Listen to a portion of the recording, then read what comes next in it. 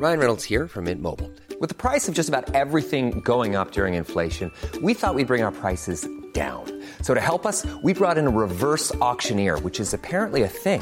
Mint Mobile Unlimited Premium Wireless. How to get 30, 30, bit to get 30, bit to get 20, 20, 20, bit to get 20, 20, bit to get 15, 15, 15, 15, just $15 a month? Sold! Give it a try at mintmobile.com/switch. $45 up front for 3 months plus taxes and fees. Promo rate for new customers for limited time. Unlimited more than 40 gigabytes per month. Slows full terms at mintmobile.com.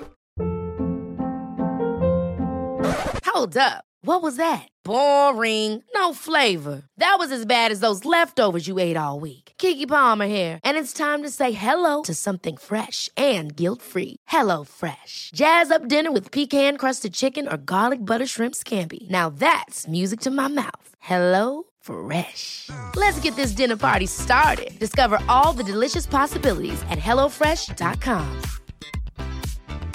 Hey, it's Danny Pellegrino from Everything Iconic.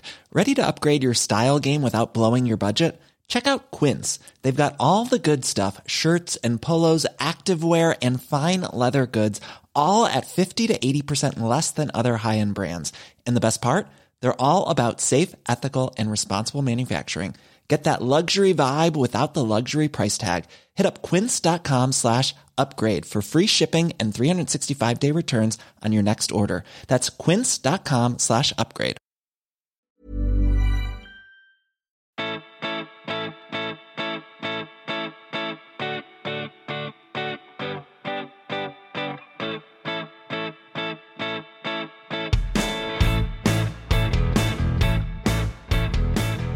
And welcome back to this very special edition of the House of Pod, our 100th episode. Yay. That's Nadim. I'm Kaveh. I'm Lizzie. Nadim, and I'm Nadim. And I'm also Nadim.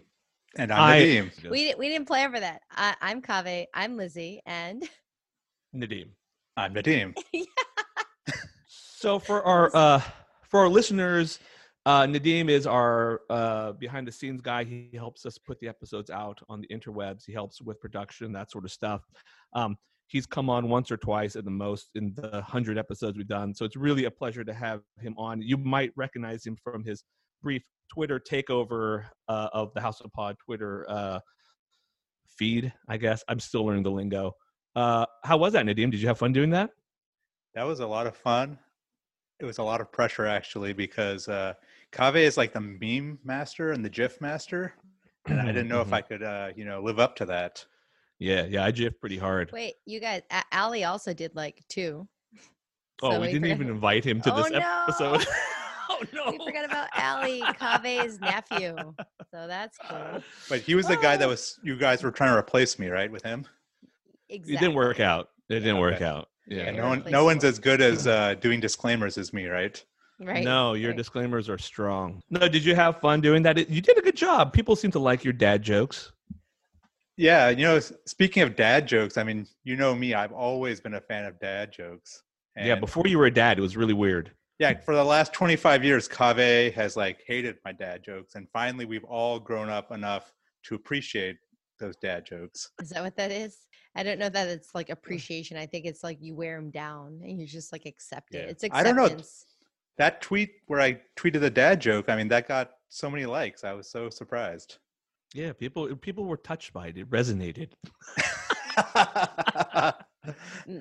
That's good. That's brave. It's brave that you did that. We appreciate you taking the Twitter away from Kaveh for a few hours. He needed a break. Yeah. Thank God.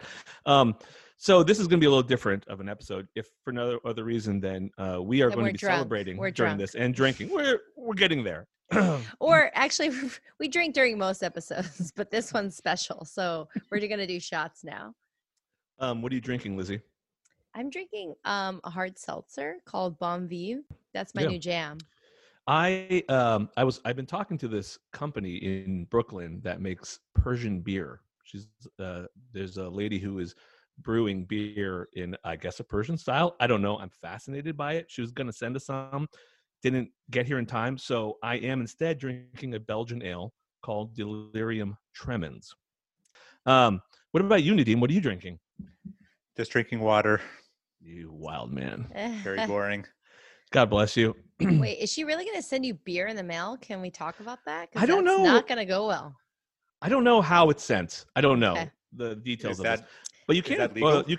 Well, I mean, Whistle Pig Whiskey sent us whiskey via mail. Well, that's different. Beer gets shaken and flat and gross. I've sent you a gun in the mail the other day, didn't I? You can send whatever you want in the mail. Is that what you? I didn't open it yet, but I'm glad you told me because my kids were playing with it. Yeah. So I'm glad. I'm just kidding. We have a lot to discuss today. Or do we? I don't know. Maybe we don't have anything to discuss. But the thing I want to talk about is what we have learned in the last 100 episodes, if anything. So I'm going to throw it out to you guys first. While I drink, I want Lizzie, tell me what you've learned in the last 100 episodes.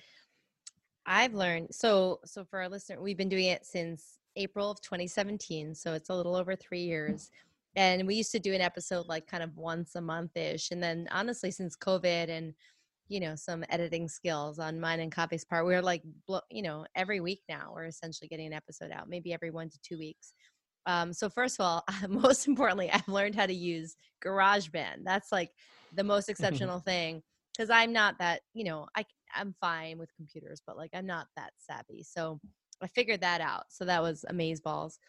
I learned doing these episodes that it's really hard to get people to pay attention to a small and growing podcast. We're doing this for fun. It's our hobby and our passion. And it's like, worthwhile. And I think I find a lot of, I do get joy from it, and then I get to hang out with Kave, not so much Nadim, as you guys know, because this is like the third time he's been on the show, but whatever. I don't take it personally, but it's like, it's quality time. It's good. It's like, meaningful and fun. And I think some of the guests are so brilliant and informative and warm and gracious and honest. And it's like, it's been really great, especially with the COVID stuff. Like I feel, it lets me, I've been so frustrated with Trump and COVID, and it's like a great outlet. I always had this. We were cooped up in our homes and we could do this podcast and talk to people all over the country, if not the world. And that was like a great outlet for me during this COVID quarantine crisis. I have had a similar experience. I've learned so much from the show, from the guests. I mean, I wouldn't even know where to start in that regards. Every week I learn something new that like I go out to work later, I'm talking to somebody and something comes up and I'm like, I'm trying not to be that guy who's like, well, actually on my podcast, we actually had someone on who told, I'm trying not to be that guy, but I've learned so much and I want to share it with everybody because of the guests we've had on the show. But aside from that, what I think I've learned, and this is really important, I think, in a time of COVID too, but even before that is, it's probably the closest I'll get to consistently and routinely meditating. And by that, I mean, it's one of the few things I do when we're doing this thing, when we're doing our interviews, when we're doing our episodes, where I'm just doing this and nothing else. I just texted you. Yeah. It's the only time where I'm just doing this interview. I'm just talking. That's all. I'm not thinking about, what I need to do for work. Did I leave the oven on? It's just the focus. You put on the headphones, you talk to somebody. And I just learned how important that is to just have a moment where you're doing nothing else but that one thing. That's so single tasking. Yeah. And I'm a notorious multitasker, but the show is great because it makes me sit down, focus, and just do this one thing. For our listeners, Kave does multitask all the time. And I'm always annoyed. I'm like, stop doing that. I'm talking. And then he'll be like, well, I heard every word you said, and he'll recite back to me every word that I just said. And I'm always trying to trap him. You always try to trap me. I'm like, why are you doing 3 things at once? And yet he's like one of the few people I know who can do 3 things at once. And I hate it. I know. For me, it's like I've never seen that side of you because we spend most of our time playing music, and you can't really multitask while playing music. Well, that's the thing. He'll figure it out. Music and basketball and sex before this were the only things in the past where that was the case, where I was doing one act and nothing else was going on. But since we don't play music that much anymore, this kind of takes the place of that. I have a question for you guys. When you're having sex, if you hear me your and Nadim, phone. when Nadim and I are having sex. Exactly. Okay, go on. When you are having sex with anyone, including one another, and your phone goes off and you can hear it vibrate, what happens? Are you just like boner killer, or do you just work through it? I give Kaveh all my attention. I don't even notice the phone when that happens. I don't get phone calls anymore, man. Now it's all text anyway. Not phone calls. I'll hear the text go off and then I just laugh and then I can carry on. But I can imagine there are people in the world who get so distracted by it and then have to stop and whatever. No. Okay, just curious. Yeah. All right, Nadim, what have you learned? What's your thing? So, I'm not in the medical community like you two. So, I mean, the thing I've learned from the podcast is just how big the medical community is and how many different kinds of doctors there are. And they all have different interests and do different things. It's like you guys are regular people. That was the whole point of the podcast. You get it. You get us. It was worth it. It was all for you, Nadim. All 100 episodes for you. You can, shut down now, right? Shut her down. All right, everyone, stay tuned. We're going to have some special guests coming up in just a moment, and it could be complete chaos. I have no idea how this is going to turn out, but we have so many of our friends coming by to stop by, say hi, and have a drink with us. And for this special 100 episode, again, thank you all for listening. Thank you all for, following us online, and we're again on Twitter at the House of Pod, and you can find us at Instagram and Facebook as well if that's your thing. We really appreciate your guys' support. We don't do this for any other reason than we really enjoy it, and a big part of that enjoyment comes from our interactions with you guys. So thank you again so much. Stay tuned.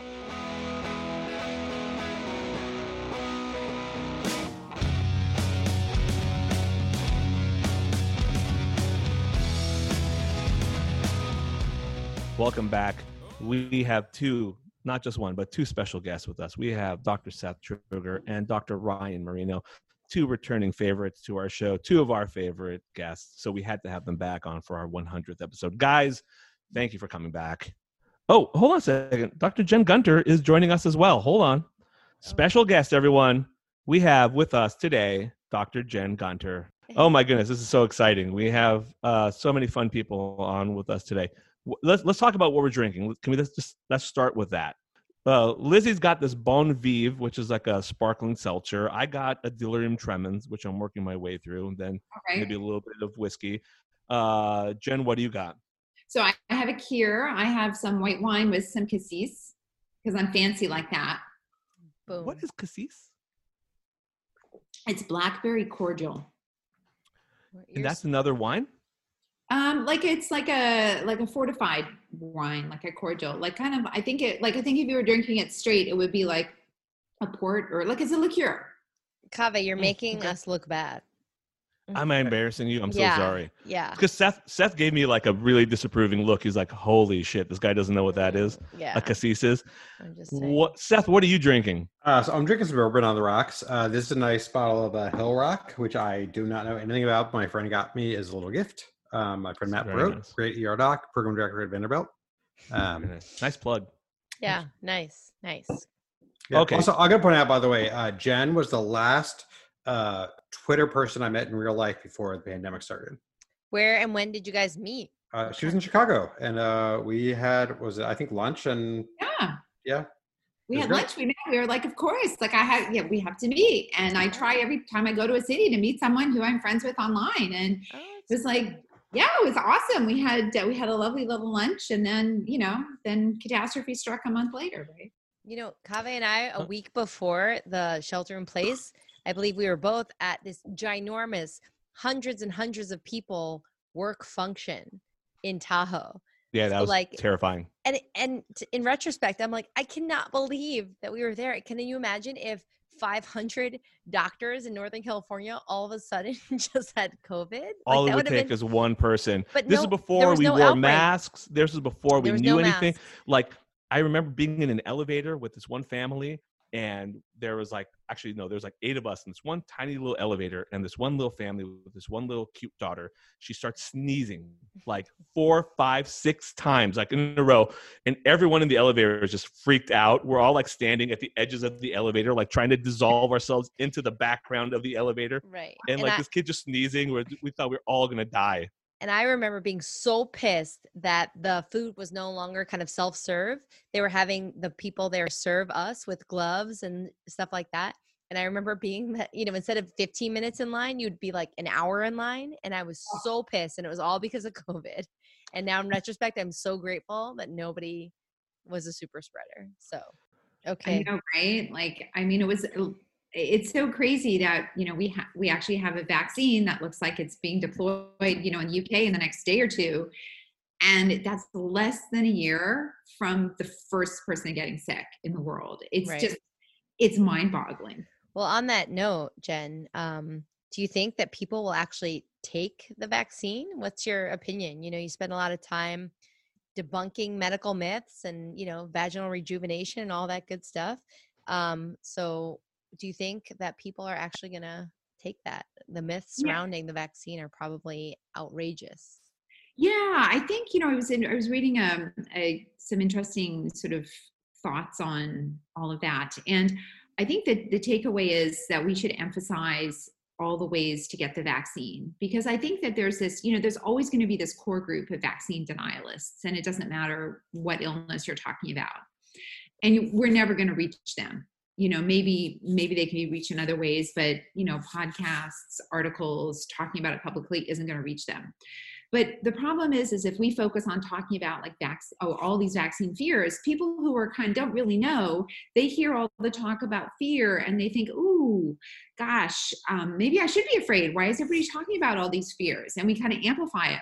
So I think that what we should do is do social extinction with sort of vaccine fears and not give them any airway at all.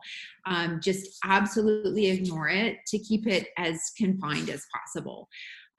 So that seems to be the takeaway from all the research. I mean, I think that there's going to be people who are afraid, but I've been doing my best, as I'm sure everybody has been here, of every single person I've spoken to, I've said, hey, there's a vaccine coming. You know what? I'm going to take it as soon as it's available. And I think that goes a long way. I think when physicians extend their privilege, anybody in healthcare extends their privilege and says, hey, I'm going to step up, you're using your privilege for good. So that's how I'm going to combat it. That's a great point. There are definitely people at work who've said, will you get the vaccine? And I've said several times, and I didn't even know that information, or I've never heard the term social extinction. But when they ask me, I say, of course. If the CDC is recommending it and people with reputations that I respect are recommending it, of course I would take it, As a non-medical professional, I would be afraid to take it because it seems very quick. Like it came out super quick. But that's the thing, is the press needs to do a better job of explaining that the technology is not that new. That, I mean, the pace of this vaccine development is very rapid, but this technology has been around for, they've been sort of messing around with the mRNA vaccines for several years. So it's not as brand new as it sounds. And so when this hit, all the people who were, already working in this area were like, oh my God, we have this, we got this, we know what to do. So I think that's a really important message. So I think there's a couple of reasons why I'm less pessimistic than I think I would be. One is that there's going to be a bunch of different vaccines, most likely. Only 2 of the big ones right now are the mRNA vaccines, the AstraZeneca one, and a bunch of the other ones in phase 3 trials right now are mRNA vaccines, and the rest are basically typical vaccines like with adenovirus or whatever else you normally use. So there's going to be a whole range of options. Just like, I know people who get the nasal spray because they pass out when they get shots or stuff like that. There's going to be a whole bunch of brands in a few months. Number 2 is I think there's one of the situations where we've got 2 bad problems that are kind of going to solve themselves. One is that we're not going to suddenly have 300 million doses of this in America. We're going to slowly get chunks of doses and have to go through a tiered process where the supply is absolutely going to be outpaced by demand every step of the way for months to come. I will be very, very happy if by February we have more people who want that, more doses of the vaccine than we can give out. And I don't know a ton about this, but from what I've read and smart people I've talked to, I really doubt that's going to happen. So one is everyone who wants it first, and all like the first responders and other people in the top tiers are going to get it first. We're also then going to have, by the time it's like just like anybody can get it, we're going to have months of people having gotten it. We're going to have months of people like, hey, Jen's gotten it, Ryan's gotten it, Calvi's gotten it, everyone's gotten it, Deem's gotten it. We know people who've done well. We're going to, there may not be like proper phase 4 follow-up trials, but there'll be like some data, both casually in the press and just kind of our own experience, as well as probably some real science stuff that's kind of come out by like winter or spring that shows that people are doing pretty well. So overall, I think like it's probably gonna be pretty good. I also, and this is now me speculating, I think some of the surveys from a few months ago about like how people might be more reluctant than we hoped to get the vaccine are probably more negative than we think, because it's so abstract back then. Like answering a survey, yeah, I think I'll probably get it, or I don't know, it seems shady, and Trump's kind of pushing Pfizer on it, and I don't know, it seems bad. Versus like, there's a vaccine, you can go to CVS, and if we all get it, the pandemic is over. Like that's a very, very big right. Yeah. It's going to depend a lot on the marketing. And I think this is probably just summarizing what Jen and Seth have both said, but the messaging that vaccine hesitancy and kind of like the rapid pace of this is missing the point. Vaccine hesitancy has always been a problem, will always be a problem. And what we need to focus on is kind of how we're going to get this out, how it's going to be equitable, how we can get this out to like the communities that need it. And I think especially kind of the underserved communities, the communities that have vaccine hesitancy for good reasons, like people of color who have been mistreated in the past with similar kind of situations. And then in terms of the vaccine being developed very quickly, it's not really developed that quickly. These mRNA vaccines are something that people have been working on for decades. And the coronavirus spike protein was something that was patented before the COVID pandemic hit the United States. So, I mean, this isn't really anything special. It's just something that's kind of accumulation of science over the years. Science has advanced. We're kind of reaping the benefits of decades of advances in biomedical sciences here. And isn't that science? Like a vaccine 10 years ago took 10 years to develop, 5 years ago took 5 years to develop, and now it takes 1 year. You know what I mean? Like, isn't that just the way technology works? Is like we get faster at things, you know? I don't understand. Go ahead. I was going to say, but we're also seeing what happens when you throw a bunch of money at stuff. Right. Right. And So when you throw global infection at stuff, you get a lot of trial participants. Yep. exactly. Necessity is the mother of invention, right? Like this is like something we all know. Like, holy crap, we need a vaccine. We are getting a vaccine. Right. If this problem wasn't so widespread, then we wouldn't be able to test it so easily, and we wouldn't come up with the data so quickly. So Nadim, does that help ease your concern getting the vaccine? Yeah, totally. You're totally you're going to wait till Lizzie and I get it first, and you're going to see how we do anyway. Exactly. So I'm like the last person who's going to get it. I'm not in the medical field. I'm relatively healthy. I'm not old. No, the question is, if you had the opportunity to get it, would you get it? Just because we are more important than you as human beings doesn't. Oh. No, it's like, you know how they have food tasters. You guys will be my vaccine tasters. And right. Yeah. You're But the like, king. You're the oh king. no, I'm too healthy to get a vaccine is like a really good problem to have, right? Yeah. That's a good problem. All right, let me ask you guys a different question. This has been a bad year, and people Wait, is that an understatement? And people talk about 2020 as if it's just the year that's the problem, and not, you know, like as soon as 2020 ends, everything's gonna be great. And we all know that's not the case. But let me ask you guys, and we'll start with Ryan. What hope do you have for next year? What hope do you have for the future in general? Wow. There's too many to count, but I think the biggest thing is just having people in charge take kind of science, medicine, health seriously. We have a lot of issues in this country. The coronavirus has only highlighted the issues that we have already had. These issues aren't going to go away if we solve COVID-19.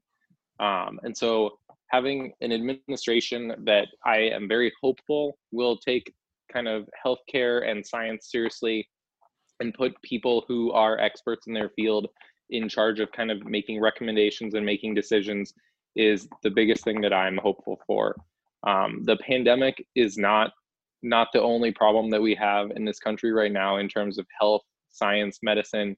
I mean, racial injustice is equally as big of an issue in terms of kind of health and kind of health outcomes, not to mention a dozen other things that I could list off right now, but that's my hope. I don't know that is going to happen, but I'm willing to hold out hope for it. Yeah, well said. Dr. Gunter. Oh, what are my hopes for 2021? I hope, and I think this is a reasonable hope, that there'll be functioning adults in charge of the government. I mean, really, and that we're not going to be, guided by the tempestuous whims of, a malignant narcissist, basically, who is completely uninformed as a human could hope to be on almost every subject, who only exists to serve his own immediate needs. Yes. Yes.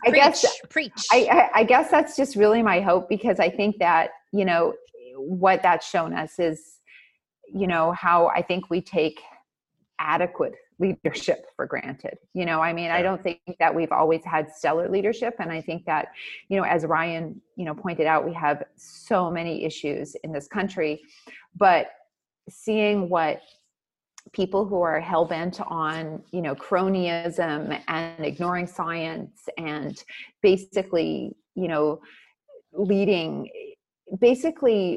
stoking, all poking all the wrong things, I guess, is the best way I can describe it. So I just, my hope is that, that we can at least get back to this sort of level of normalcy, which I think we can all recognize is something that we need to improve on. But right now we're sort of like in the sub-basement drowning, and we got to like get back, we got to just get at least, to below ground. Right. So so that's what I hope. And I also, I think that's my big hope, is that we have some kind of leadership to help us get out of not only this problem, but many of the other problems that we're facing. Yeah. I think that's fair. I think, we can all agree that no matter what, COVID would be a huge disruption and a terrible part of everyone's life right now. But I think it didn't have to be this bad, right? There's no way any one good leader could have fixed it, but it didn't have to be like this. I'm going to interject here. Yes, and I think that's not correct, because there were doctors doing deals needing planes from athletic teams to go secure PPE, right? Yeah, totally. Like, there was personal protective equipment that was confiscated by FEMA from people who had ordered it accurately in the right way. And I think that if we had had leadership at the top, we would have been able to have factories all of a sudden. There are things that can be done in times of crisis to say, we're going to scale up production here. We're going to do here.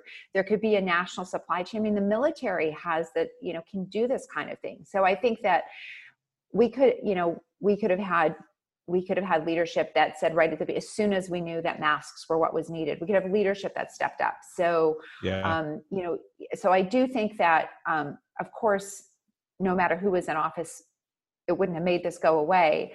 But I think these sort of catastrophic things of people doctors showing up with briefcases of cash to buy masks, I just don't think that would have happened.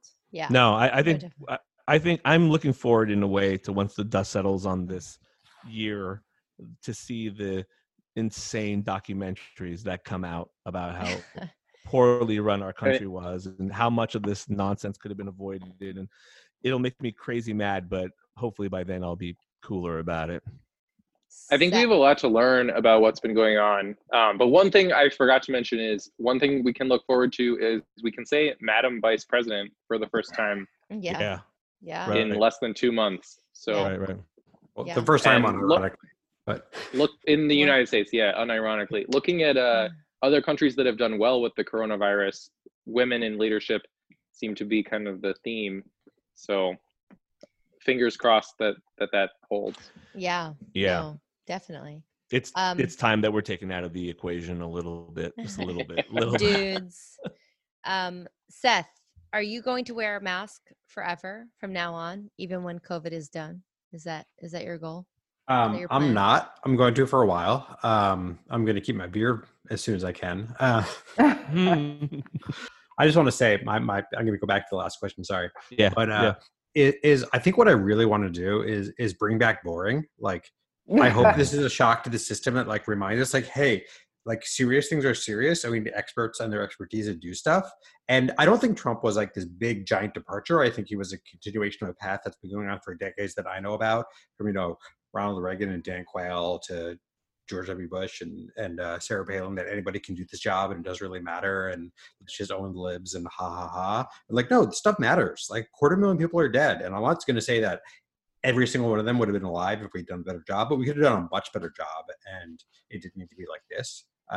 And I think I would love to go back to a time where like it's just not every little thing is like, what's the thing today? Like, what's the thing we're doing right now? Like I just want I want to not know who's the head of whatever small like undersecretary department. I don't want to know who like the guy in charge of the post office is. Right. I don't need that knowledge in my head. Right.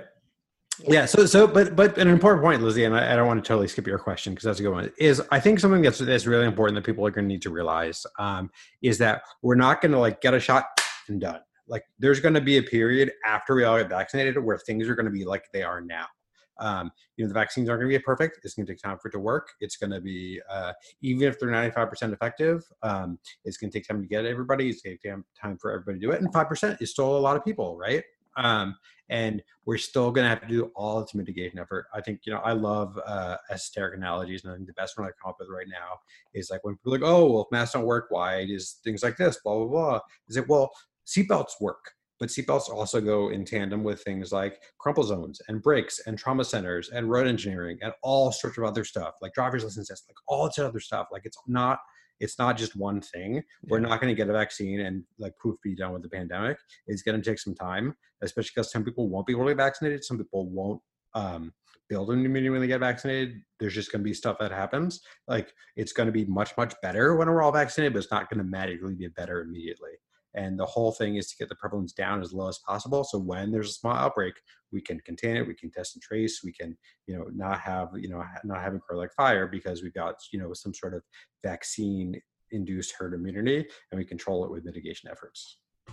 The big thing I think from what Seth is saying to remember is that this coronavirus is never going to go away. This is something that's going to be with us forever in every part of the world. It has made it through all the seasons, through every continent. And even with a vaccine, say we had a vaccine that was 100% effective, that would be 100% effective in preventing you from getting sick. It doesn't mean that you can't get infected, can't be contagious. So this is still going to be transmittable. If you're vaccinated, you should still follow kind of the recommended things. And so for kind of healthcare providers who are going to be the first ones to get vaccine, I think it's important to remember that you still need to do kind of the same basic public health measures, wearing a mask, like doing all this stuff so that you're not spreading it to others. Just because you're protected doesn't mean that you can't make this situation worse anymore. I think a couple other people, I forget who, have made really good points that like masks are probably the new gloves at work. Like we're probably going to wear surgical masks at work all the time. Yeah. I think for me, one of the big differences when you look at the data of how quickly the coronavirus spread in hospitals and like the healthcare associated infections and healthcare workers getting sick, the big divide was like before we started universal precautions with masks and after we started universal precautions with masks. And I think that's going to be a big thing. And I think we're probably like all of us who work in hospitals are probably going to wear surgical masks with every patient encounter for the rest of our careers. Totally. I mean, I used to get colds all the time, and part of that's from my kids, but then, another part of it's, I'm sure, from work, being exposed to it. Wearing a simple mask at work has become such a part of my daily routine. I don't see a problem with that going forward. The only issue, like you said, is the worst part of this particular apocalypse is that I can't grow out my beard. Like I want to grow out my beard. If I'm going to be in end times, I want to have like a big, bushy, crazy beard, and I can't do that with this. But so I know there's some like medical specialty difference here, and I don't mean to shame, but we stick tubes in other holes where we generate aerosols, so we have to do N95 sometimes. Wait, there's other holes? No. Wait, actually, we got a whole bunch of ones covered here. But Yeah, Opposite Only acid. one important this one, group guys. covers all the holes. There's only one important hole, as all gastroenterologists know. So let me ask. So we you- call that the hole of tertiary of that's the third level hole in OBGYN.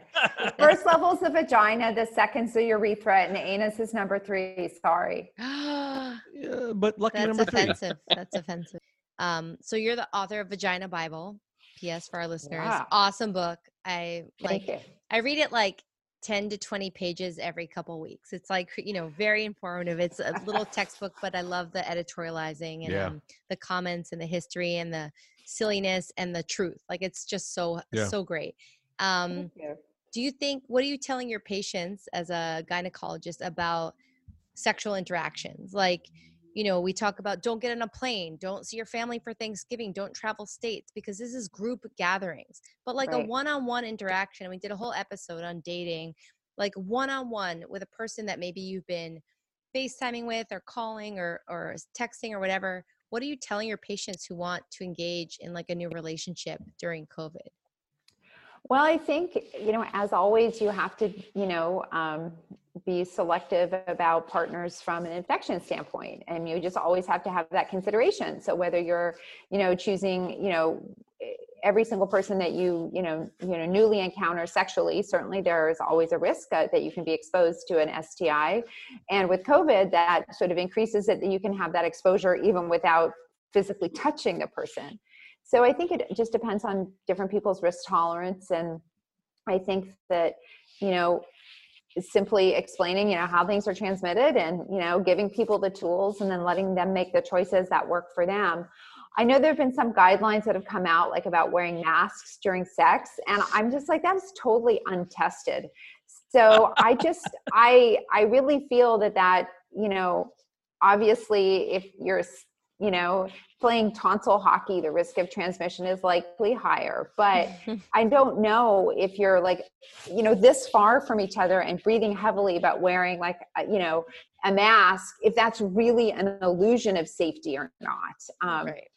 So I think that it's really hard to advise people when there are these unknowns. And so you just, kind of have to explain the risks and say that, that these are the risks and this is the best way we know to protect yourself. And, and then go from there.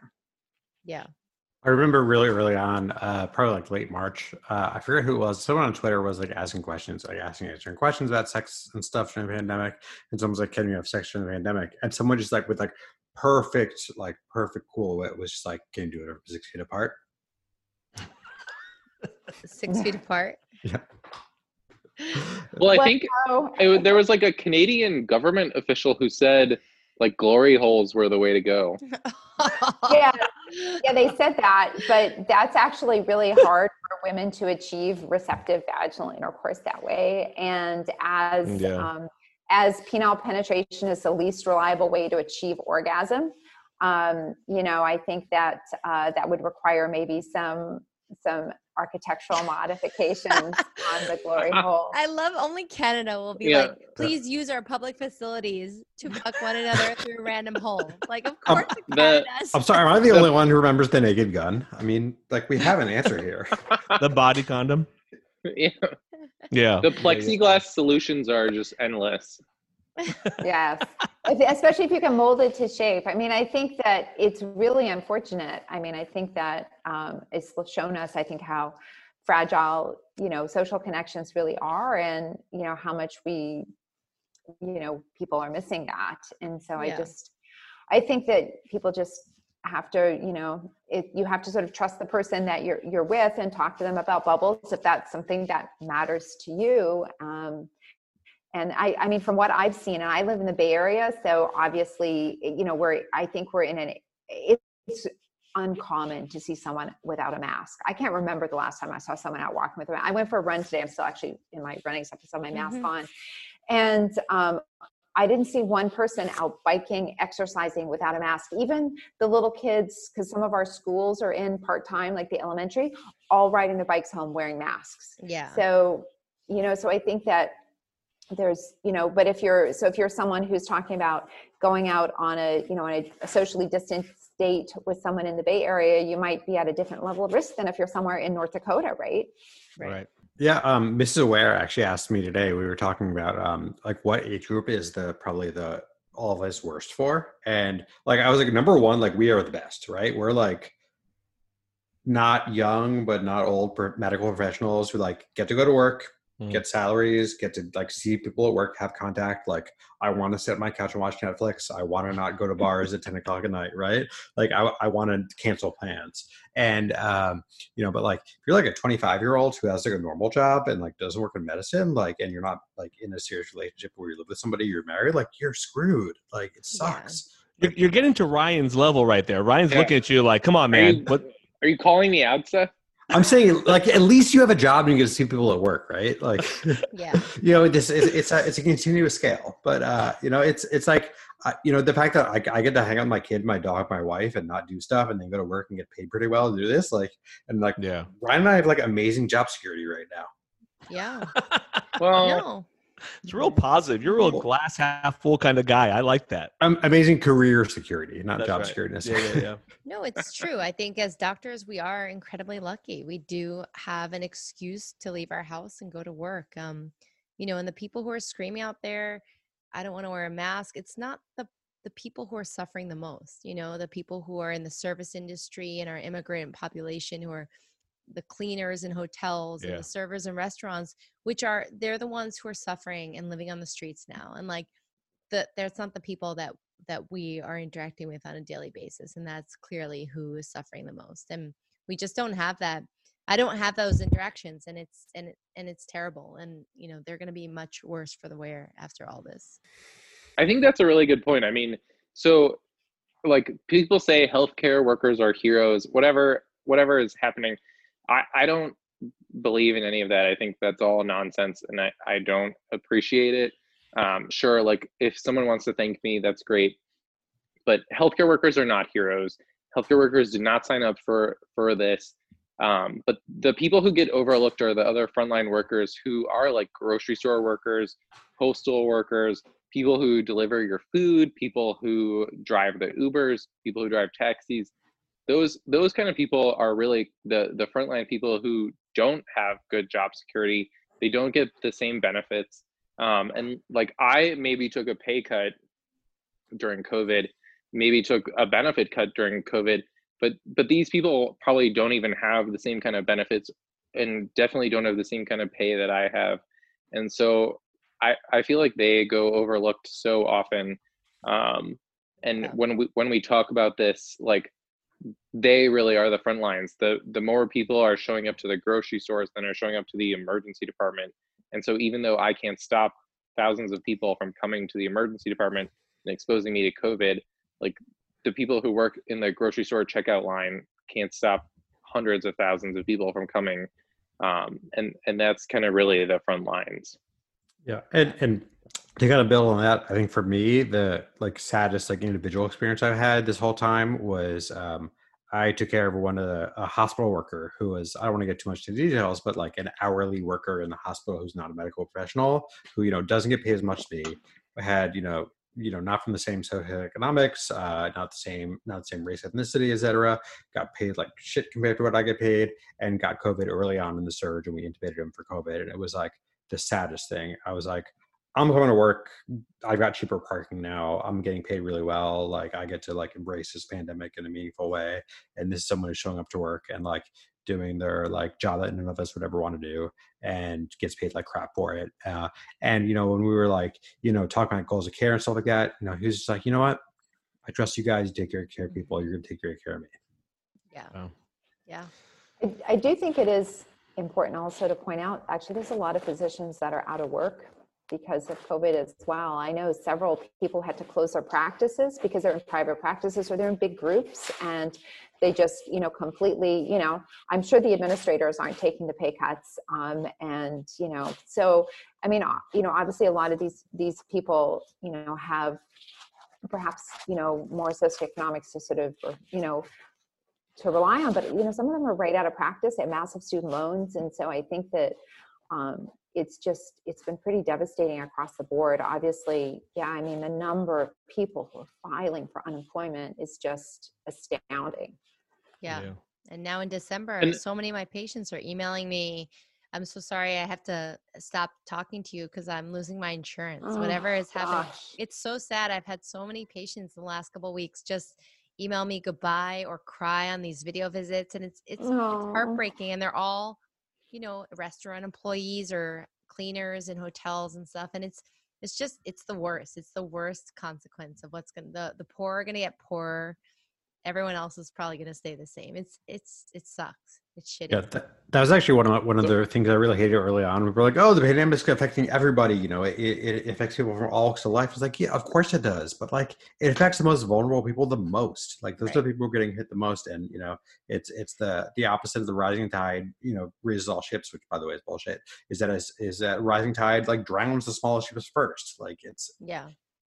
I mean, Christy survived COVID, but a lot of 260,000 Americans so far have not survived COVID. So that like kind of tells you everything you need to know. And I think if you're worried about kind of like healthcare systems and how they respond to this, I would encourage everyone to just like Google. There's a very good graphic for kind of healthcare administrator salaries or costs versus kind of healthcare expenditures as a whole. And you can kind of see overall the rise. And what we see here is that there is no kind of reserve for something like a pandemic. There's a massive increase in all these non-medical expenses in our healthcare system. And that's where we are. There's 2 tiers of healthcare in the United States, and 260,000 people are dead because of it. Oh, Ryan, there's way more than 2 tiers. There's lots of shitty tiers and like a couple of good tiers. I mean, that's always been one of my favorite things. Like, I know I don't want to get too much into the wonk crap because I'm a health policy nerd, but like people are like, oh, if we have some sort of like, Medicare for all and then a private thing on top, there's going to be 2 tiers and blah, blah. It's like, are you kidding? We've got like 1 billion tiers right now. Like there's people who've got like good employer-sponsored insurance, people with like mediocre employer-sponsored insurance, people with like good independent insurance, people with like good Medicare and crap Medicare. Like there's like, yeah, even people who have Medicare like don't necessarily have good Medicare. Right. Yeah, that's a good point. There are maybe a couple tiers that are good, and there's a lot of tiers that are bad, and a lot of people that are going to suffer a lot from this and have already. And this is our 100th episode. We're supposed to be celebrating. What the fuck is going on? I'm gonna have another drink. Hold on, you guys keep get talking. Another drink. I'll be right back. You guys, I need cassis. I need some cassis. Is that what she said? Which, by the way, it sounds like a cousin I might have, like Cassis. Nadim, do you have anybody named Cassis in your family? Because I feel like we should, one between the 2 of us. Ryan, you're essentially a host. You're like the 4th Beatle, so to speak, in this case, and like so you're the real talent.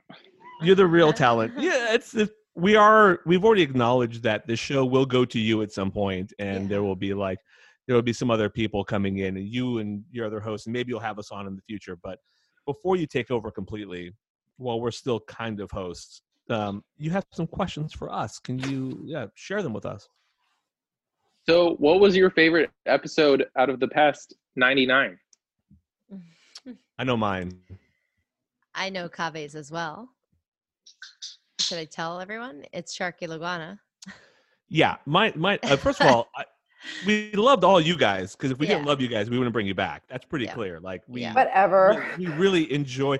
Like I'm being totally honest and I'm gonna try not to embarrass you guys, but you guys are so much fun, and it's so rare that we like can meet people over the phone or over the video visits, and we feel like we know them.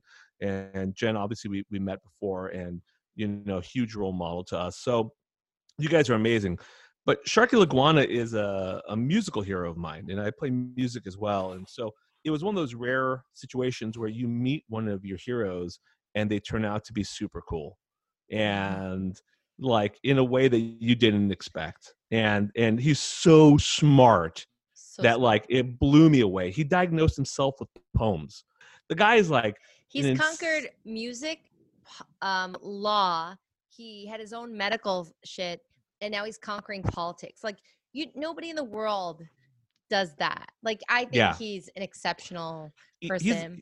He's the guy I go to for advice. He's like my go-to But Lizzie, guy. the question is, did he conquer the physical world, and is he the ultimate fighting champion?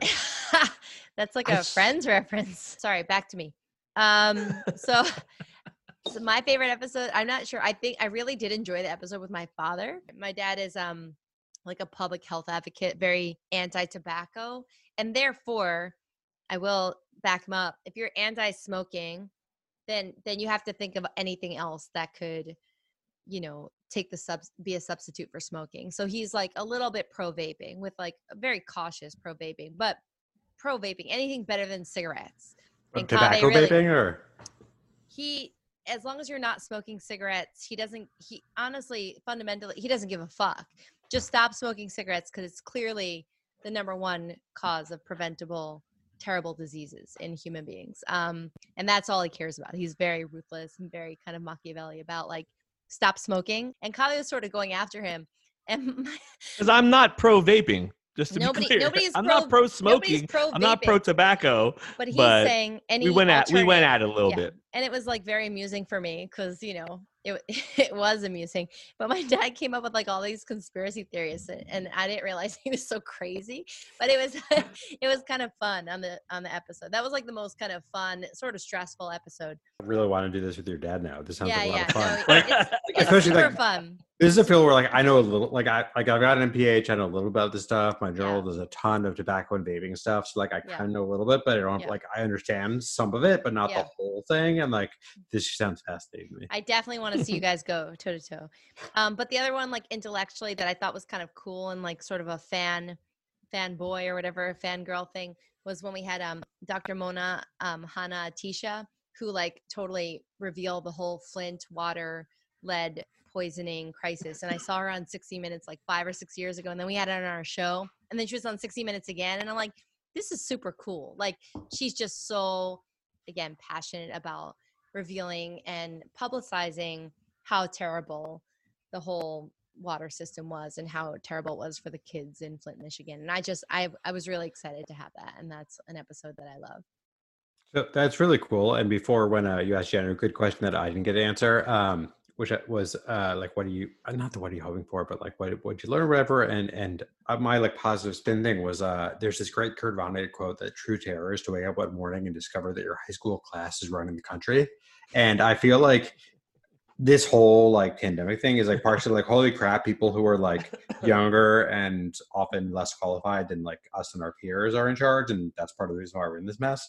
But also like the good side of like, holy crap, like my friends are like on the news every single day right now. Like we're like Megan Rennie, Esther Chu, Derek Cass, Craig Spencer, like all of these people who are like I have beers with at conferences and like mess around with. Like I indirectly know somebody on the coronavirus task force. Like it's crazy. Like and it's like part of it is like, oh my God, this is terrifying. Like should I be doing more? And like part of it's like it's like crap. Like I want Megan Rennie in charge. Like she is great. Jen, you should be in charge of things. Please be in charge of things. I'm in charge of the vagina. I know. And the vulva. I'm in charge of keeping people in orgasms and things like that. So, so I'm trying to keep everybody happy and out of the ER, so you guys can take care of, people. God bless you. Is this the time on the show when we talk about vibrators? Sure, anytime. No, that's a whole other episode. Okay. I want to dedicate like an hour to that. When do you want to do that? Let's set that up right now. Let's get that in the book. Let's talk about vibrators. Vibrators are important because if people don't have access to that, they put carrots and parsnips and jade eggs. Yes, and granite eggs and other things. And that's when they see all of us, both. Right. See, I perform a very valuable service protecting the emergency department. I am the first line of defense. God bless you. Yeah. You're doing God's work. And okay, everyone next week on House of Pod, Jen Gunter and vibrators. Oh my God, we can go through everything. Just don't be afraid of the plugins though. Just don't be afraid. Sometimes you need that extra current. Agreed. Let's talk about that. But I didn't know that was an option. That's totally an option. Anyway. Oh my God, we totally can. Although, yeah, absolutely. We'll go wild. I'll drink Canadian whiskey for that one. All right. Okay. Thank you guys so much. I can't express to you how much we love you guys. You guys have been great. we've really appreciated having you guys be a part of our like House of Pod family, and we really appreciate everything that you guys are doing outside of the show. You guys, this is more important than ever than you guys are doing what you're doing. We love that you guys are out there on social media fighting the good fight constantly on a daily basis. I want everyone to be able to find you and to follow you. Ryan, tell us where people can find you. I am on Twitter at Ryan Marino, RyanMarino. Absolutely recommend, must follow. Seth, where can people follow you? I am also on Twitter, probably way too much, at MDAware. Another amazing must follow site. That's a given. And then Dr. Jen Gunter, please tell us where we can follow you and also where we can get the Vagina Bible. So you can follow me on all platforms at Dr. Jen Gunter, and you can buy the Vagina Bible everywhere. And you can also pre-order my new book, The Menopause Manifesto, which will be out May 25th.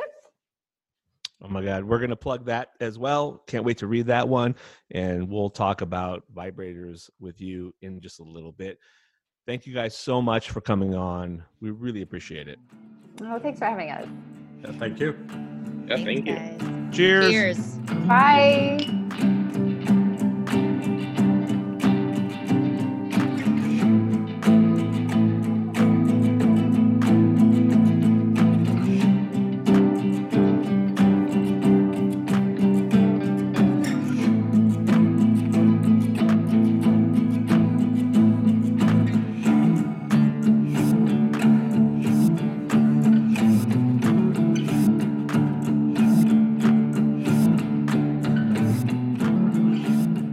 Sharky was in one of my favorite bands of all time, a band called Creeper Lagoon, a band out of San Francisco, one of our pride points here in San Francisco. He hates it. Look how uncomfortable he's already getting. You don't hate it, Sharky. Come on. But I mean, I'm not like talking about like me and Nadim's band. Like it was like a real band. That they were Spin Magazine's like band of the year. They were on like a bunch of different albums. They're amazing. And then he like decided, hey, you know what? I'm going to become a really successful businessman. And then after he did that, he was like, you know what? I'm going to become a politician.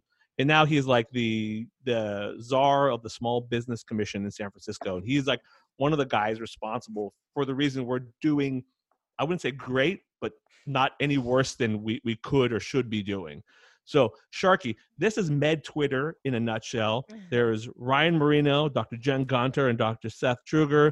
These are like the big Med Twitter like names. You left out my own journey into medical. No. We talked about it before you got here. We said you conquered music, Poems. Law, medicine, and now politics. We're all up to date on your resume. Okay, so. got it. And by the way, Google poems. no, nobody knows poems, by the way, except for Sharky.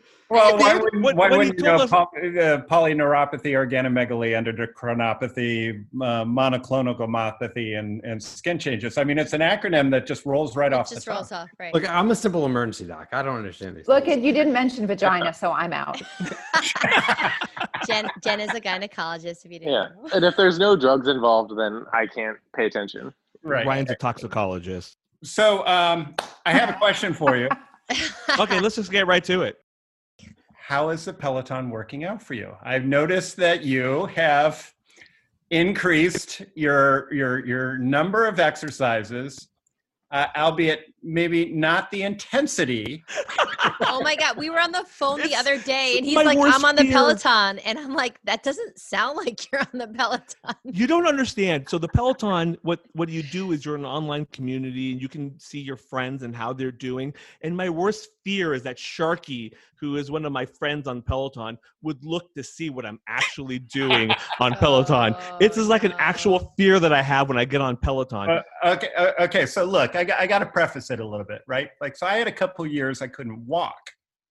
So I'm really sort of like hyper, like how far back behind the pack am I, right? Like how debilitated am I after all these years? And so it's like I wouldn't call it a competitive thing, but it's like, okay, can I get to 50% of normal or 60% of normal or 70% of normal? I'm like trying to measure.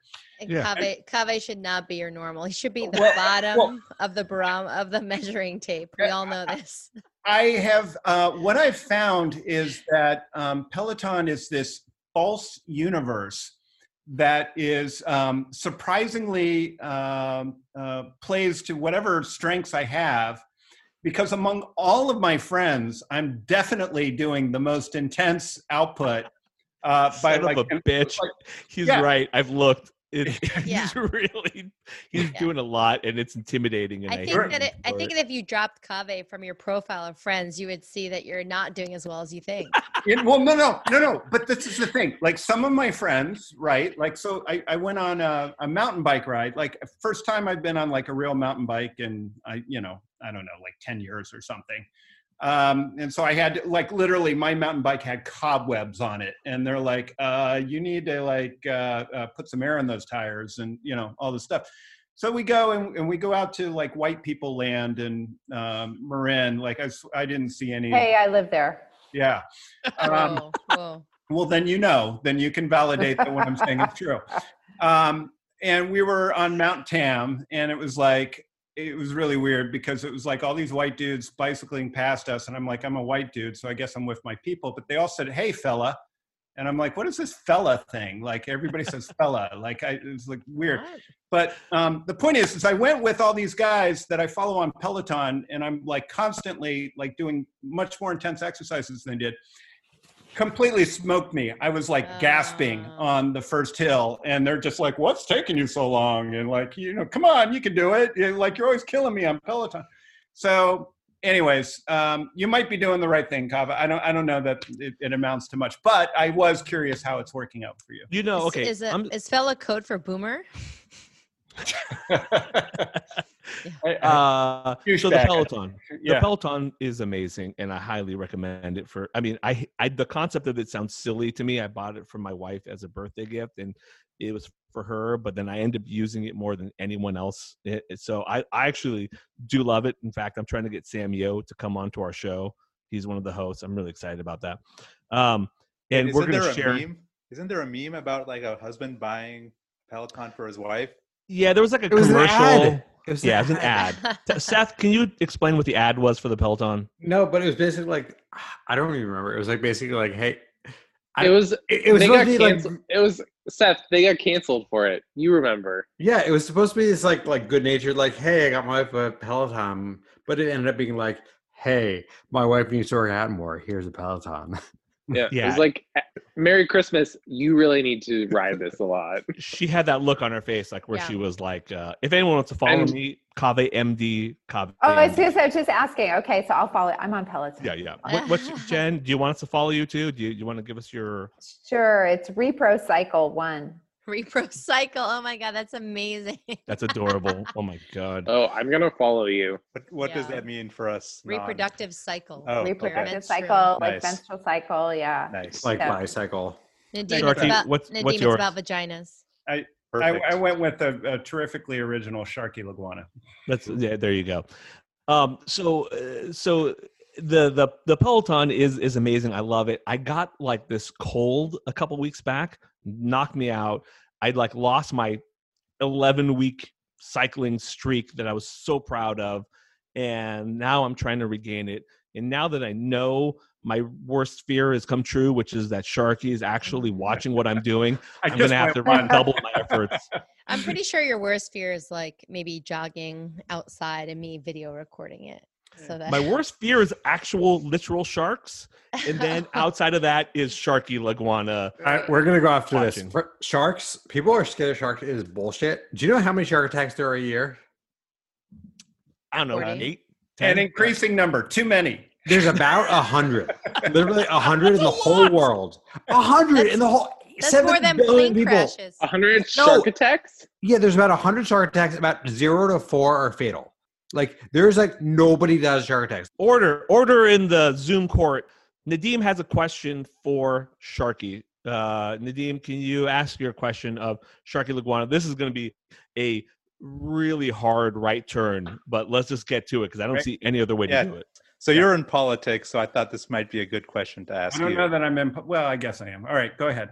I'm not an elected official, but whatever. Go ahead. Go on. Well, I mean, maybe you run in the same circles as elected officials. Well, obviously I do. Go, please proceed. So maybe you can kind of enlighten me about the mindset of elected politicians. But, recently we heard about London Breed going to French Laundry, Gavin Newsom going to French Laundry. Yeah.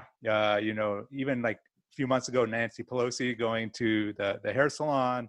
Yeah. Basically, all people who are progressive Democrats, in a progressive Democrat state, we all have, their social distancing rules, all the rules. They speak like they care about this and all that. Yeah.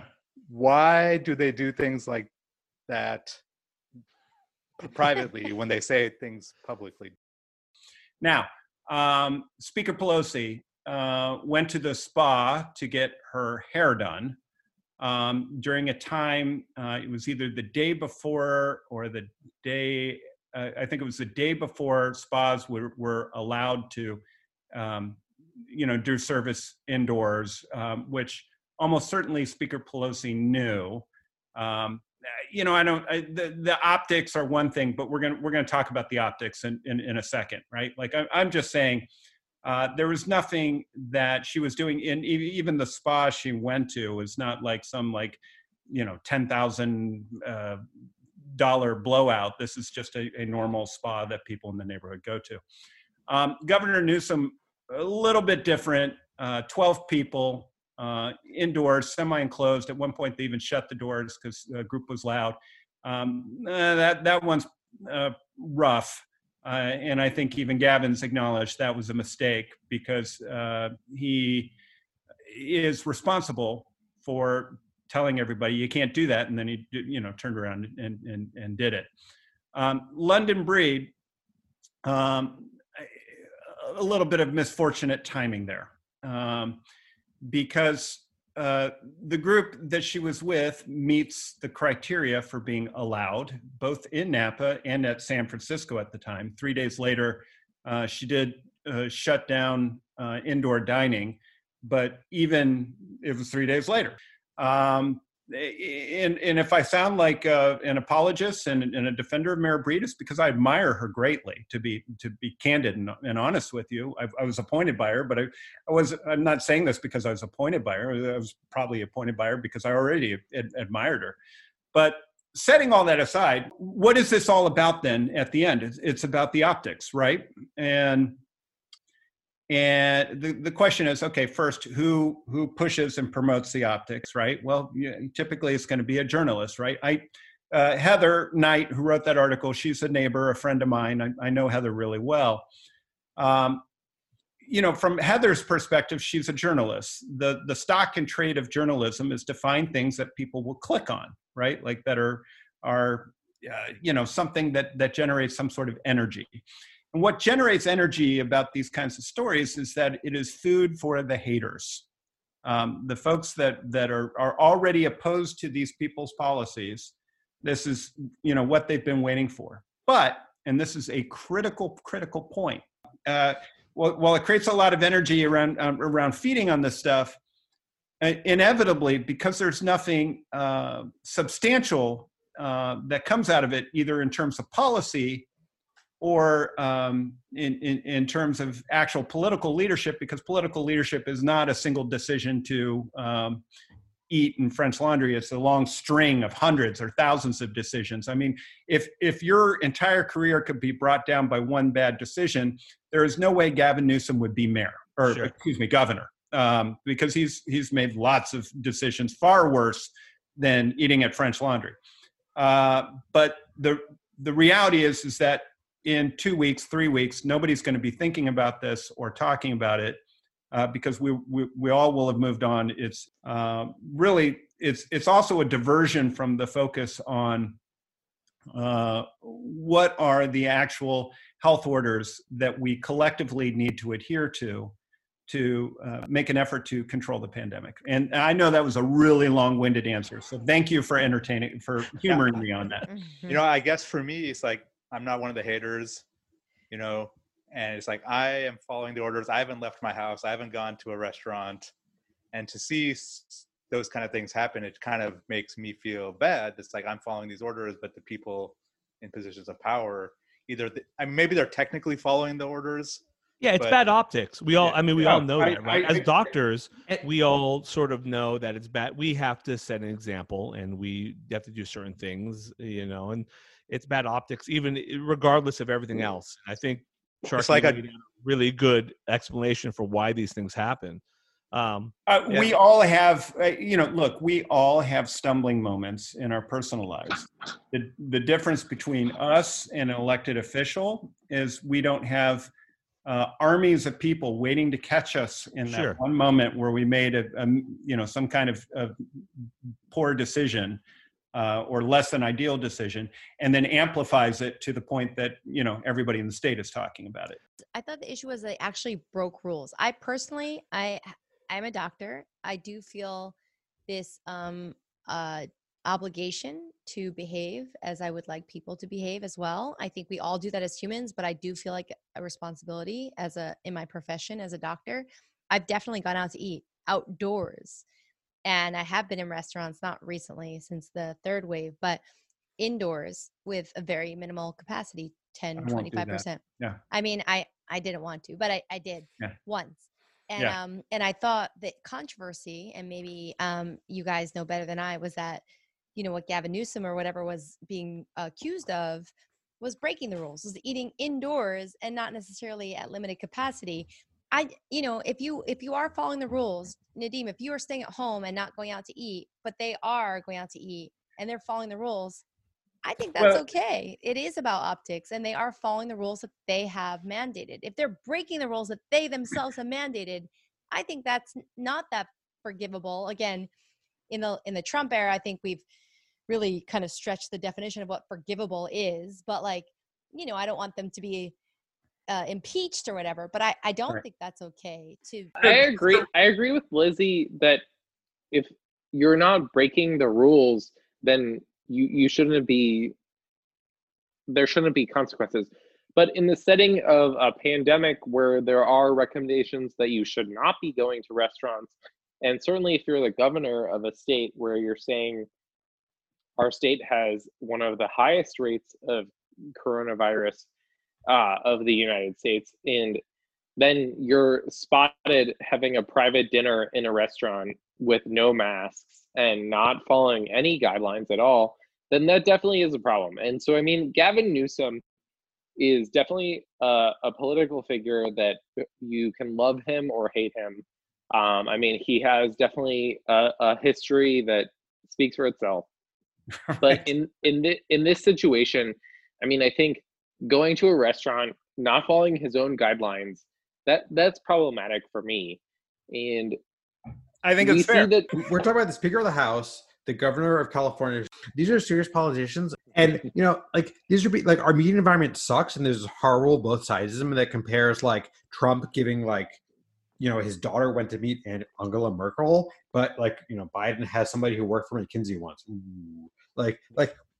If they do not realize that going to this restaurant is going to result in a man bites dog story, that they are bad politicians, and there's going to be a price to pay for that.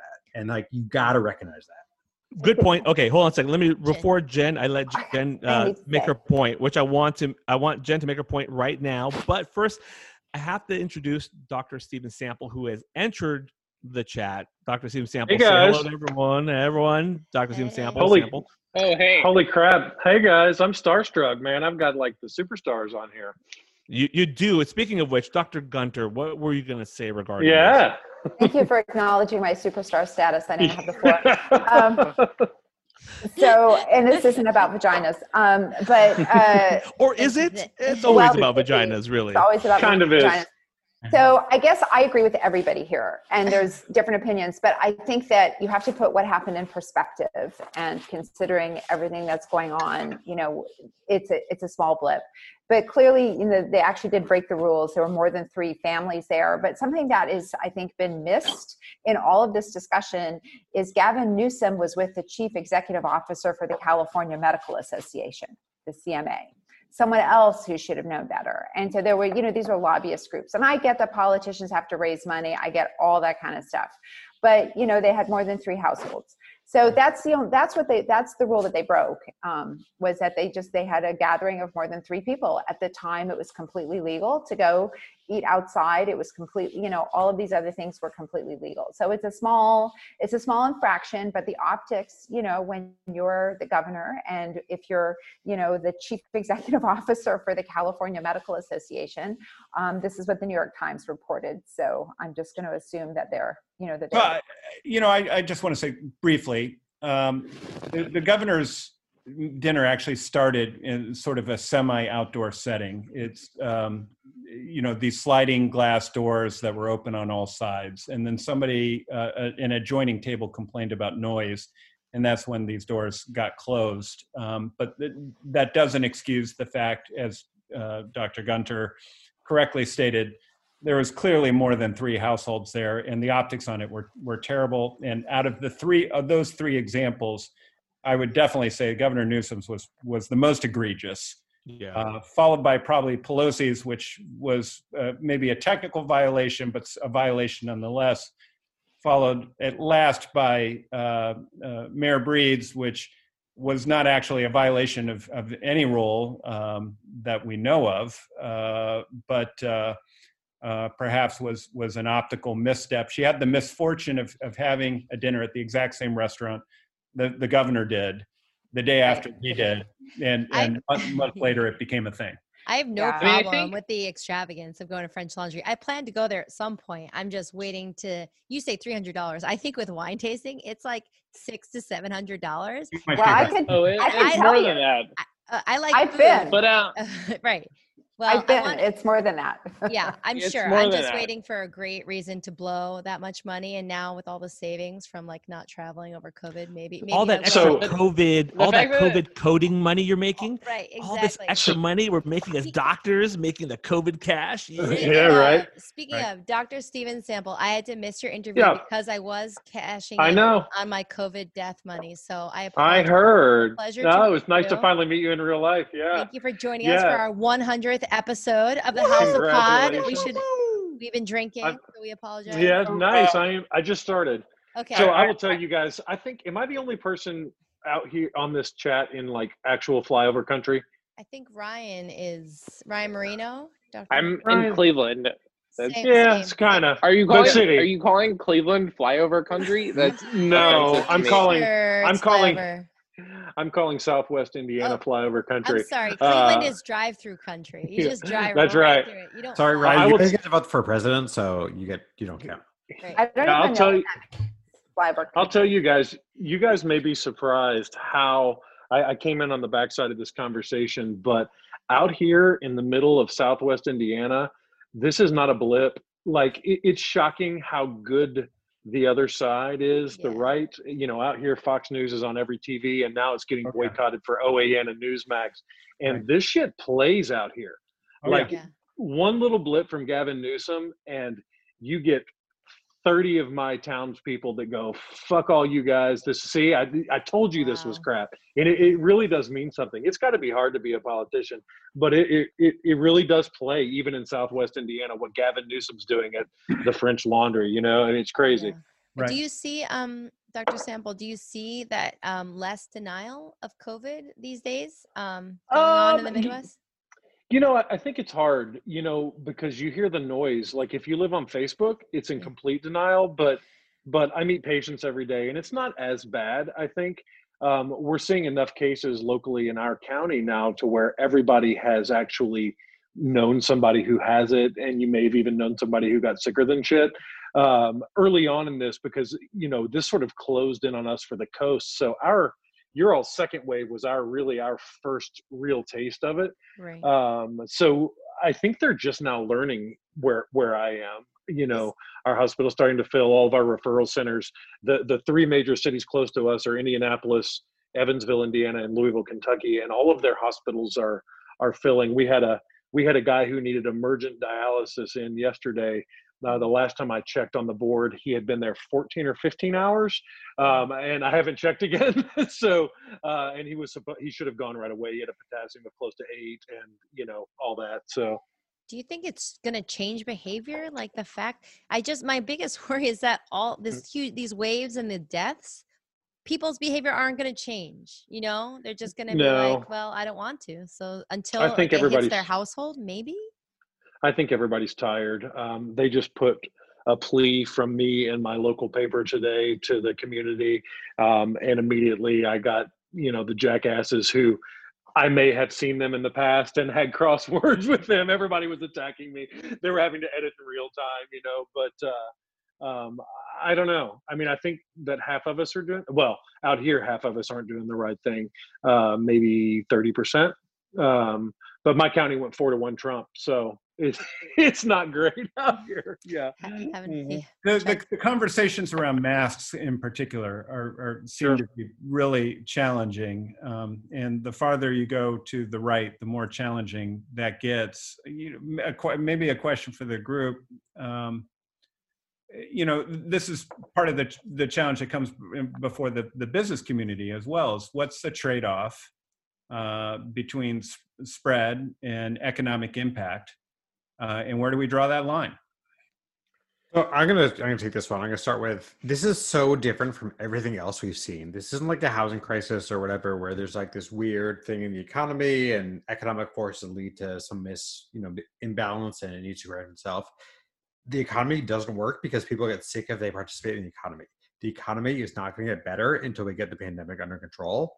Like, that's it. Like, we can't power through this. We can't make people go to stores. We can't make people go to restaurants. We can't make people buy stuff. If people can't partake in the economy without getting sick, the economy can't work. We need to fix the pandemic. Full stop. So yeah, I fundamentally agree with you, but let me take the devil's advocate position, just so that somebody can take the other side of that argument. But I want to be clear that that is not actually how I personally feel. Personally, that's I share your opinion. But the devil's side of that argument would look something like, well, let's take an extreme outlier like North Dakota right now, which has if it was a country, it'd have the highest death rate per capita in the entire world.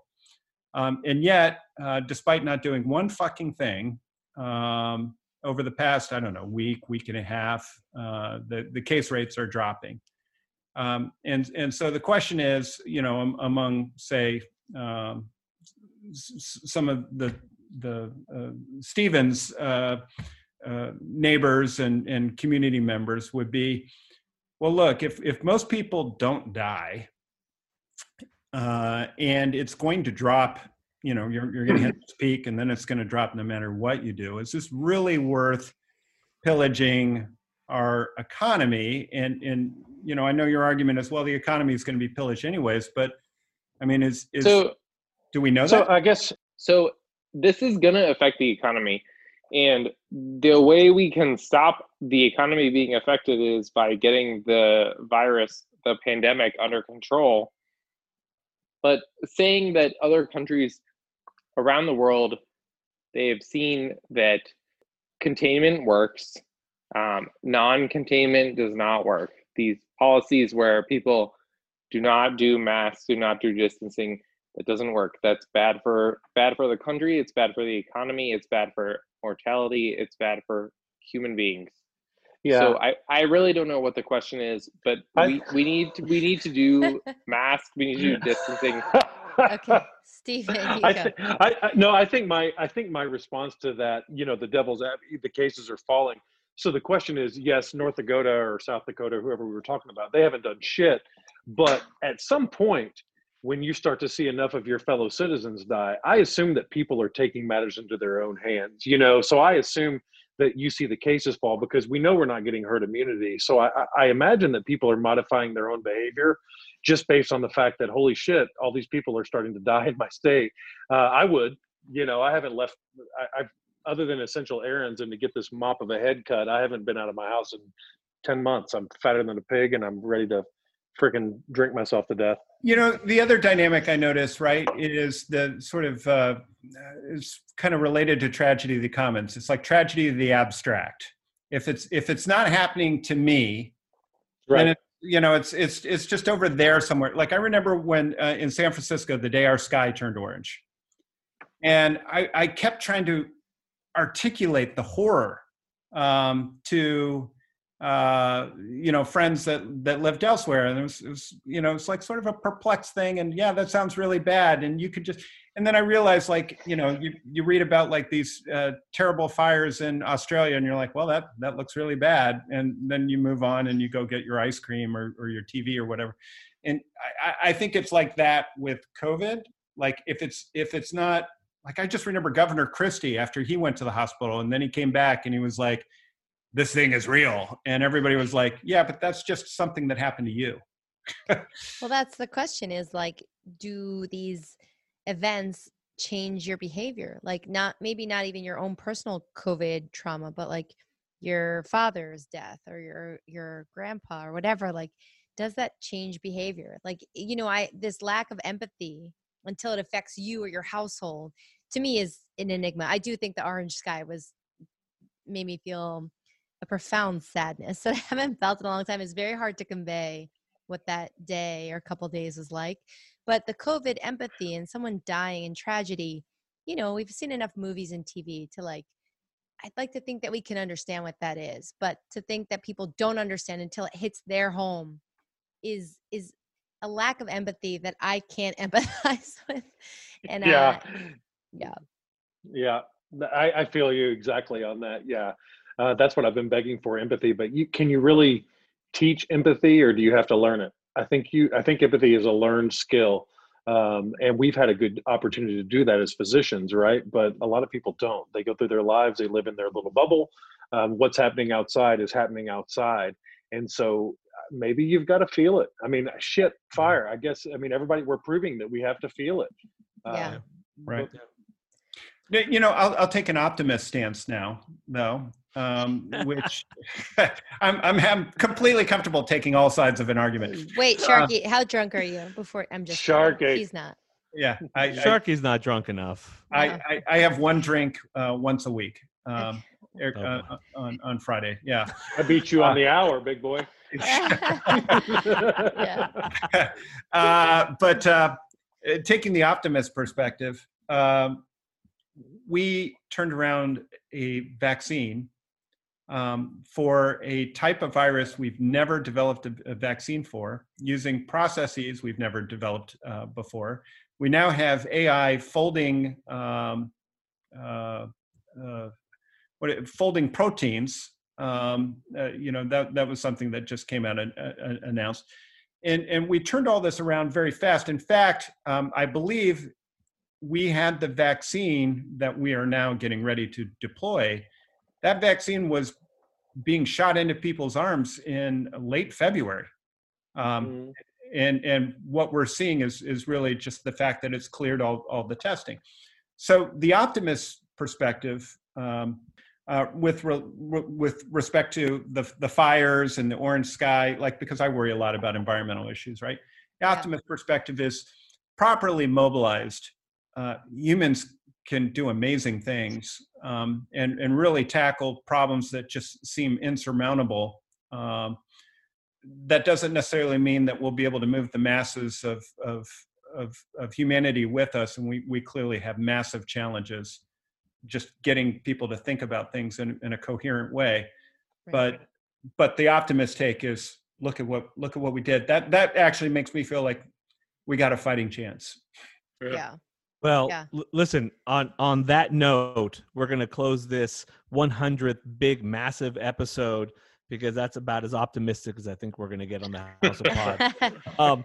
I have to say, though, really from the bottom of my heart, all you guys that have been on the show, you are some of our favorite people. Some of you we've known for a while. Some of you we just met recently. And we really appreciate everything you guys are doing. We love you guys. We love hearing what you guys have to say online. We love that we've, even in this really crazy, awful time of COVID, we've been able to make new friendships, which, to be honest with you, at my age, I didn't really think was possible. So really do, from the bottom of our hearts, appreciate that. So thank you guys so much. As the sole person on this call that is not a medical professional. And Nadim. Okay. Well, let me just say to all of you, because we don't get the opportunity to say it enough. We us pure mundane citizens deeply appreciate everything all of you are doing. And just words can't express, but those of us who are thoughtful know how hard that work is, and how periodically, whether you're working in COVID or not, because the entire medical system is under stress, we're just blown away. My neighbors still come out at 7:00 and bang the pots and pans and stuff like that. So I was promised a song, Sharky. I was promised a song. Where's my song? There we go. Okay. I was hoping people would just stop not wearing masks and not socially distancing. So. Oh. Is he doing Bohemian Rhapsody? Right. Anyways, I gotta go. Actually. All right. Bye, Sharky. Thank you so much. Tell people where they can find you, real quick. Sharky L on Twitter, Office of Small Business and the Government, President of Small Business Commission, and Creeper Lagoon on Spotify, and Sharky Laguana on IMDb, and on Pacer Law Service, Digby Adler Group LLC.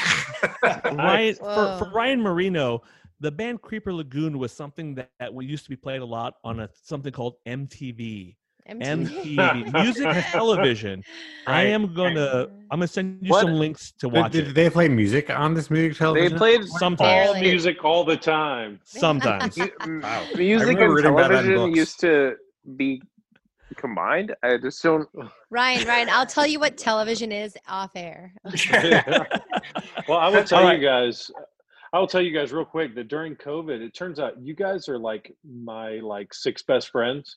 I don't have any other friends, so it's really good to know you. And for those of you in the Bay Area, my daughter's moving to San Francisco in January, so I can't wait to buy you guys a drink in real life. She got an apartment down in the marina. I know you said so. No, I said good. Mission, but Marina's cool. No. Marina's good for a young buck. So tell her how to find us. Thank you so much, everybody, for coming on. Anytime. I gotta go. Thank you for what you guys do. Bye, Sharky. Steven, tell people where they can find you. Oh, I'm just at Superman Sings on Twitter, and that's about it. Everything else is anonymous. Or you can find him on some television channel near you talking about something on the news. Yeah, Friday. I'll be on Friday night with Brian Williams after sometime in the 11 o'clock hour. I don't have a time slot yet, so me and my boyfriend. Rock, Steven. Yeah, all right, do man. love seeing you, man. Yeah, all right. Love you guys too. Thank you so much. You guys take it easy, buddy. Congratulations on your milestone. It's awesome. Hey, Lizzie. Yo. Lizzie, if you want to add some diversity to the show, I think you have too many GI doctors. If you want to add a big, dumb, white redneck ER doc, we can kick this guy off. Replace you for Copy? Done. Yeah, you're not diverse enough. Done. You could add another whitish ER doctor right here. Ryan. Yeah. We got a couple ER doctors here. All right, I think you have too many doctors on the show. Don't let Seth Truger get in on this. No, it's gonna be me and Nadim forever. All right. Thanks so much. All right, guys. Thanks, Love man. You guys. Hey, Seth. Man, thank you again. You're so much fun. We love following you online. Can you please tell people where they can find you? Sure. I'm on Twitter at MDAware. Oh. And you're also one of these guys that pops up so pleasantly on the TV when I'm watching sometimes. Thank you for doing that. Well, thank you. Ryan, where can people find you? On Twitter at Ryan Marino. Obviously, I absolutely require any listener who isn't already following these guys to follow them. They are our go-to sources for information, and they should be yours too. Guys, thank you so much for coming on. Lizzie, Nadim, thank you guys. 100 episodes. I'll see you back here in 100 episodes, Nadim. What do you think? Maybe it should be the 1,000th episode. All right. Yeah. All right. Yeah. It was a lot to ask you to come here. I'll see you the next 100. Well, Ryan, I'll see you the next time Lizzie decides to go out and get drunk when she's supposed to be interviewing.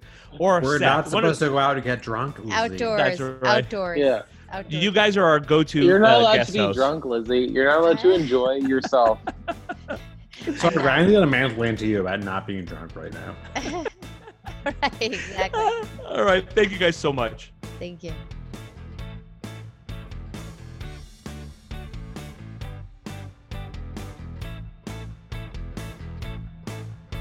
Wait one second, guys. Sorry. I'm hearing a squeaking sound in the background. What is that? Oh, that may have been my chair. I was. Oh Yeah, my yeah, there's your chair. god, that was my ass. Save Sorry. that for the outtakes. Grab yourself Okay. a nice drink. I Relax. have a drink. I made myself a. Shit! I just spilled it. Wait, Hang on. what did you spill? What was it?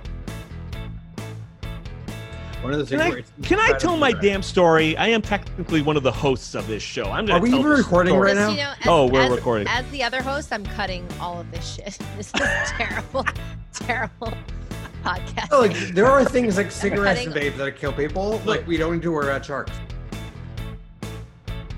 This podcast is not a substitute for professional medical advice, diagnosis, or treatment. Please consult a physician or other qualified healthcare provider for your specific healthcare needs or concerns. The opinions expressed on this podcast do not represent the opinions of our employees. Details in the podcast have been changed so that patient identification is not possible. And I'm alive and I wanna stay. For the first time I'm on my way and I'm ready for the world. I'm ready for the girl I'm ready to save. And I'm alive and I wanna stay. For the first time I'm on my way and I'm ready for the world. I'm ready to burn this fire within. Let's begin.